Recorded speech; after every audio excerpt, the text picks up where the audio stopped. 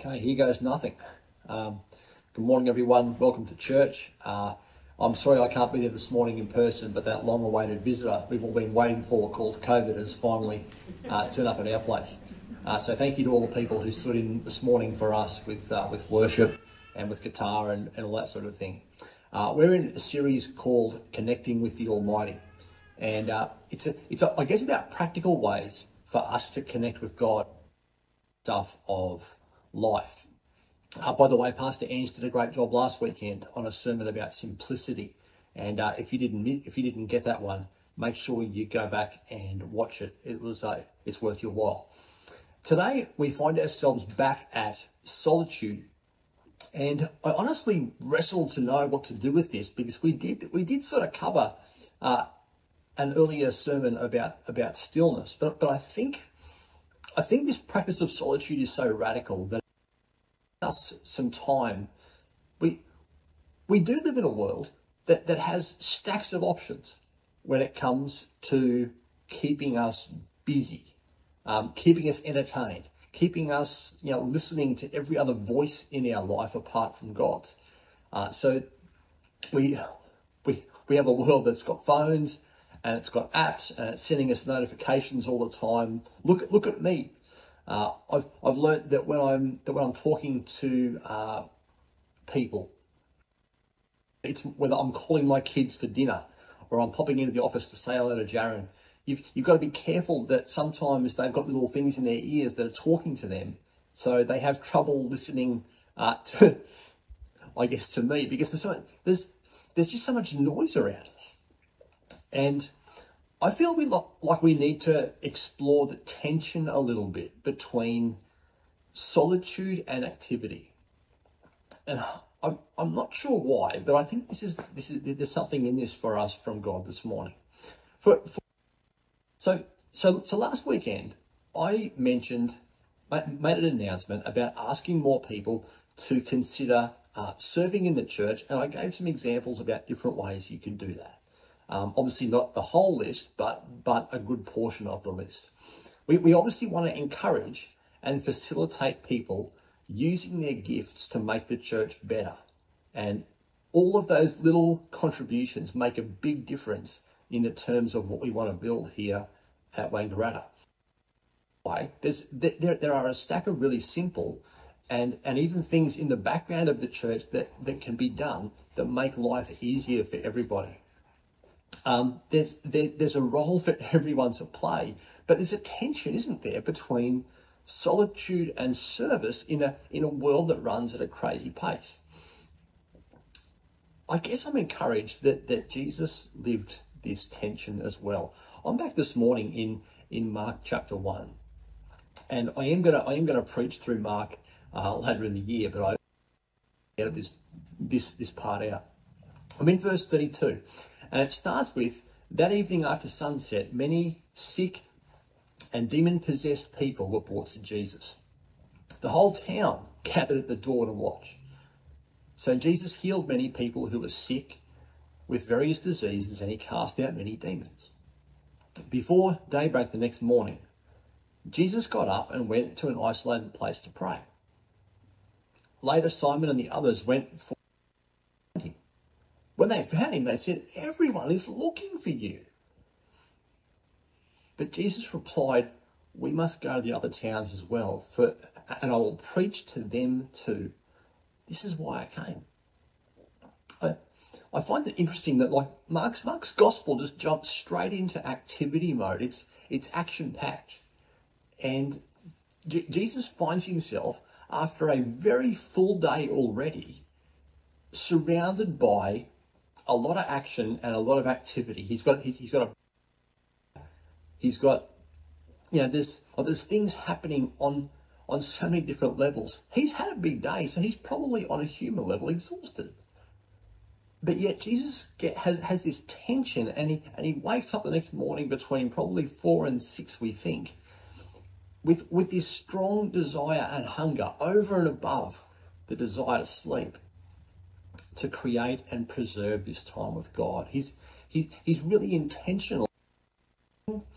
The normal everyday stuff of the grind for the importance of the spiritual.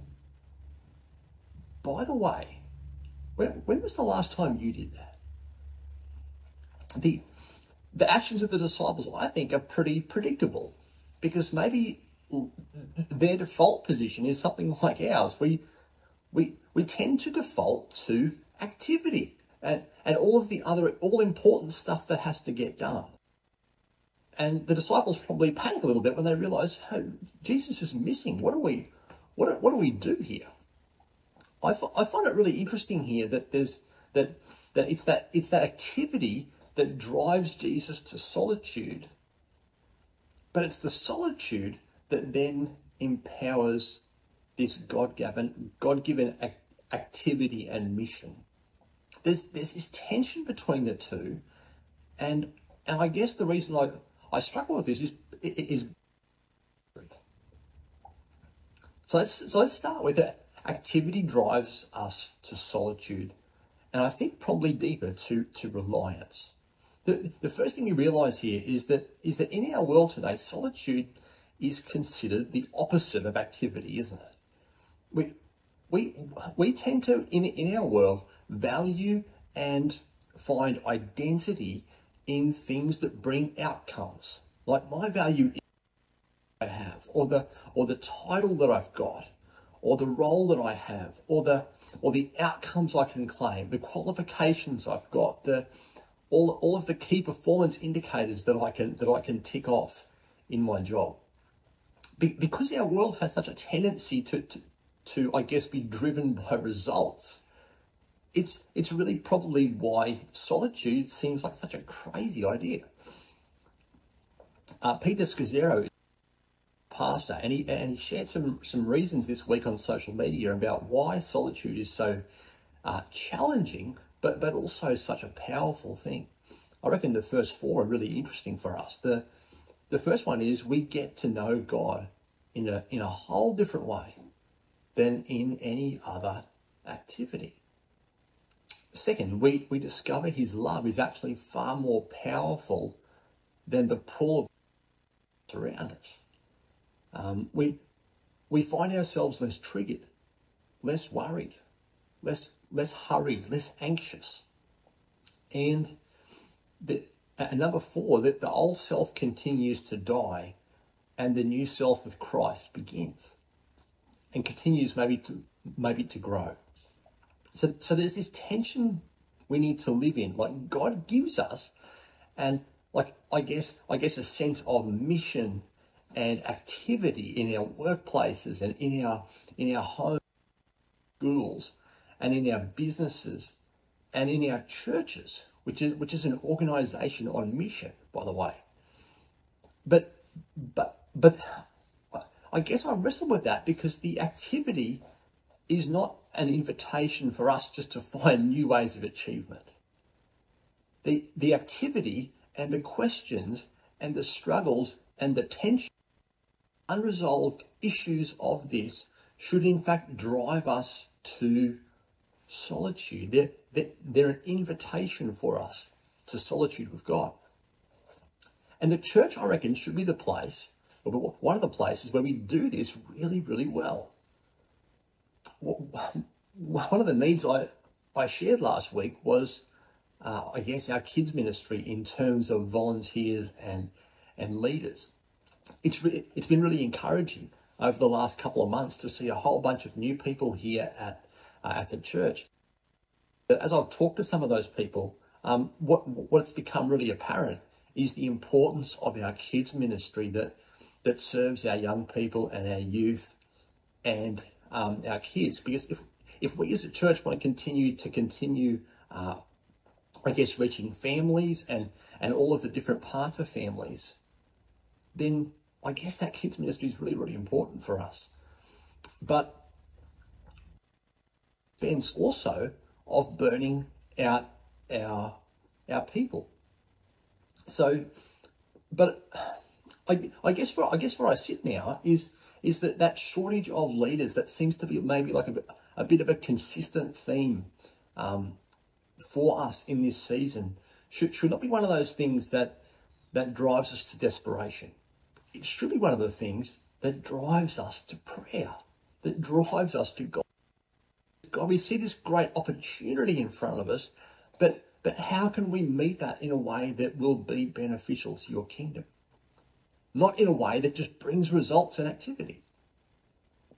The other one that I've stumbled across is that there are not many young people in our church between maybe, so let's just say between 18 and about 26.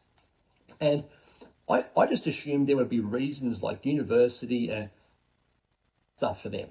What I didn't expect was that when I had a look at the census data recently, we actually have quite a high representation of young adults in our community, in this community. But if we don't see them in our church, there's a question we've got to ask about why that is. And we have gaps in other areas of our church as well. Not a lot of kids in creche and some of those things. And I guess those are important ones, not just for me, but for me to also share with you. Because it's those questions that should, as a church, drive us to prayer and to solitude. It's those questions that we don't know how to answer, that we should go to God and say, God, how best do we respond to the challenge that you see and that you've put right in front of us? Solitude drives us towards humility and mission. Isn't it interesting that we find that this time in solitude with God it helps us stay humble, okay? But that time in solitude, and the result for Jesus is that he recognizes that there are far bigger issues and far bigger, priorities than one little pocket of success over here. And obviously we need to find this balance. But there's a verse in, I think, verse 38, essentially says, let's go to every other part of Galilee because this mission is bigger than just this little pocket of success. And if we aren't careful, I guess we as humans tend to emphasize one little area of success where things are going really, really well, and we ignore maybe there's a bigger need right in front of us. I actually omitted to include one of the results from Scazzero earlier. The fifth one actually says, from time in solitude, we grow in love and compassion for others. It's solitude that actually is the activity that drives us to take a step back from the world that is driven from this place of results, and maybe consider what are the bigger questions, bigger issues, or the bigger dangers here right in front of me that I maybe am missing in my community, in my neighborhood, in my church, maybe even in my family. And that question then prompts us to ask, how do we respond in love and compassion to those needs? Fascinating here, this balance between this right balance between solitude and service for a Christian, rather than actually being a tension. It's actually one of those things that actually keeps us healthy and balanced. Isn't that remarkable? The challenges and the difficulties of life and service drive us back to God. And the times of solitude help us rest and refresh, reset, and refine our capacity to go back and serve him more effectively. There's two things I want to say here just in application that I think are worth saying, and they're invitations for us to consider as the church, but also as individuals. The first one is about the church. This week I was at home mulling over this sermon and not quite sure where to go with it, because it wasn't a subject that anyone has really for that I could read about and sort of steal their ideas. And I'm not sure I've got this balance sorted out that's beautiful and right either. But I was at home mulling over this sermon, and I turned on my trusty coffee machine, which has served me very, very well in terms of my sermon writing efforts over the years. And only to find it flashing on the front of my coffee machine, and that's a danger sign, right? So I found Google, and Google, fortunately, good old Dr. Google had a very useful video about how to fix this problem with my coffee machine, and it was something about descaling and basically like how to sort of add some more water, and the coffee machine sort of sat there and vibrated and made noises for a bit, water out. Anyway, so as I was sitting there drinking my coffee and watching my coffee machine over there make all these strange noises, I had to sit there and realize how many times that I had appreciated that coffee machine. How many times that machine has blessed me over the years. And I guess that there's something here that has to be said about the beauty of a church as a community where everyone's got a role to play. Because I think here's the beautiful balance, I think, in a church between solitude and service. Okay, but both are necessary, but they both work together to produce people who know Jesus deeply, but people who are committed to his mission as well. We want to be a church where I guess that calls everybody into a role, realizing their God-given potential in ministry every day, where God places you, wherever that is. But also, I guess at the same time, to be a church where lots of little things that get done that helps one another, that makes a big impact to the people who come to our church, and we can reach them on mission, and we can actually go beyond our own doors and reach our community on mission as well. We want to be a community that actually encourages and facilitates, makes it easy for people to serve, a joy for them. That's really, really important for us. But rather than just value people that bring results, what we should value more is the people. We want to encourage our leaders and our volunteers to embrace their limits, knowing that God has given each of us a unique capacity that is individual and built in, and it's a capacity to serve him. And that's going to look different for us in different seasons of our life, and maybe even in different ages and at different times in our families and all that sort of stuff. Sometimes we might notice in a church community that there's a yellow light flashing, okay? And which is an opportunity for all of us in a church to ask, how are you going with God? How can I help you to be more effective? How can I buy you a coffee this week? There is a tension, I guess, between solitude and mission, where we as a church want to value and prioritize and love the mission and love the activity, but we never love it at the expense of the health of people. Okay?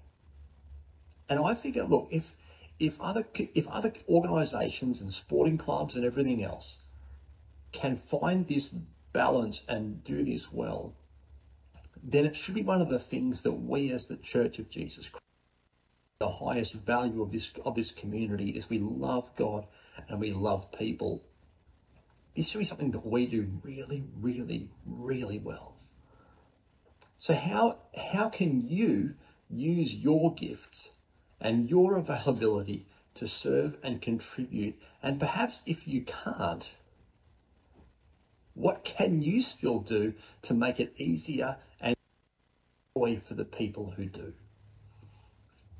The second point of application I want to bring to you this morning is simply an invitation for solitude.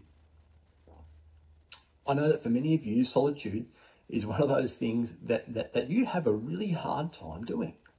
There's, I guess, just want to plant the idea with you that this balance between solitude and service is where we really want to sit. It's really important. So I want to plant an idea with you, or an invitation, to find 3 or 4 hours to spend with God somewhere. I don't necessarily concur with Foster's thing here. Foster sort of talks more about, you can do solitude in a crowd, and look, I can't. I don't know about you. I think the invitation is like Jesus, to find a lonely place, but a place where we can be alone with God, and we can, and maybe it can be longer than if you want it to be, but make the space. Find it on a calendar, book it in. Like for many of us, it won't happen if we don't book it in, right? So perhaps it's something in a crazy busy world that we as God's people need to do more regularly. So can I encourage you to give this a go? I can't promise you that every time that you spend time in solitude, it's going to be a perfect experience with results. But it's going to be a perfect moment in God's presence. My last attempt was thwarted due to weather. That's okay. So this is something we've just got to, I guess, continue to pursue. But I just want to encourage you, and I can guarantee you that if you make the space in your life, then God will find a way to invade it. He just does that. Let me pray for you. I'd like to then invite Bruce to come and read a Bible reading for us from Psalm 46. Father God, we thank you for your word. We thank you for this, God, this intentional, I think, balance between solitude and service. And God, you call us to both.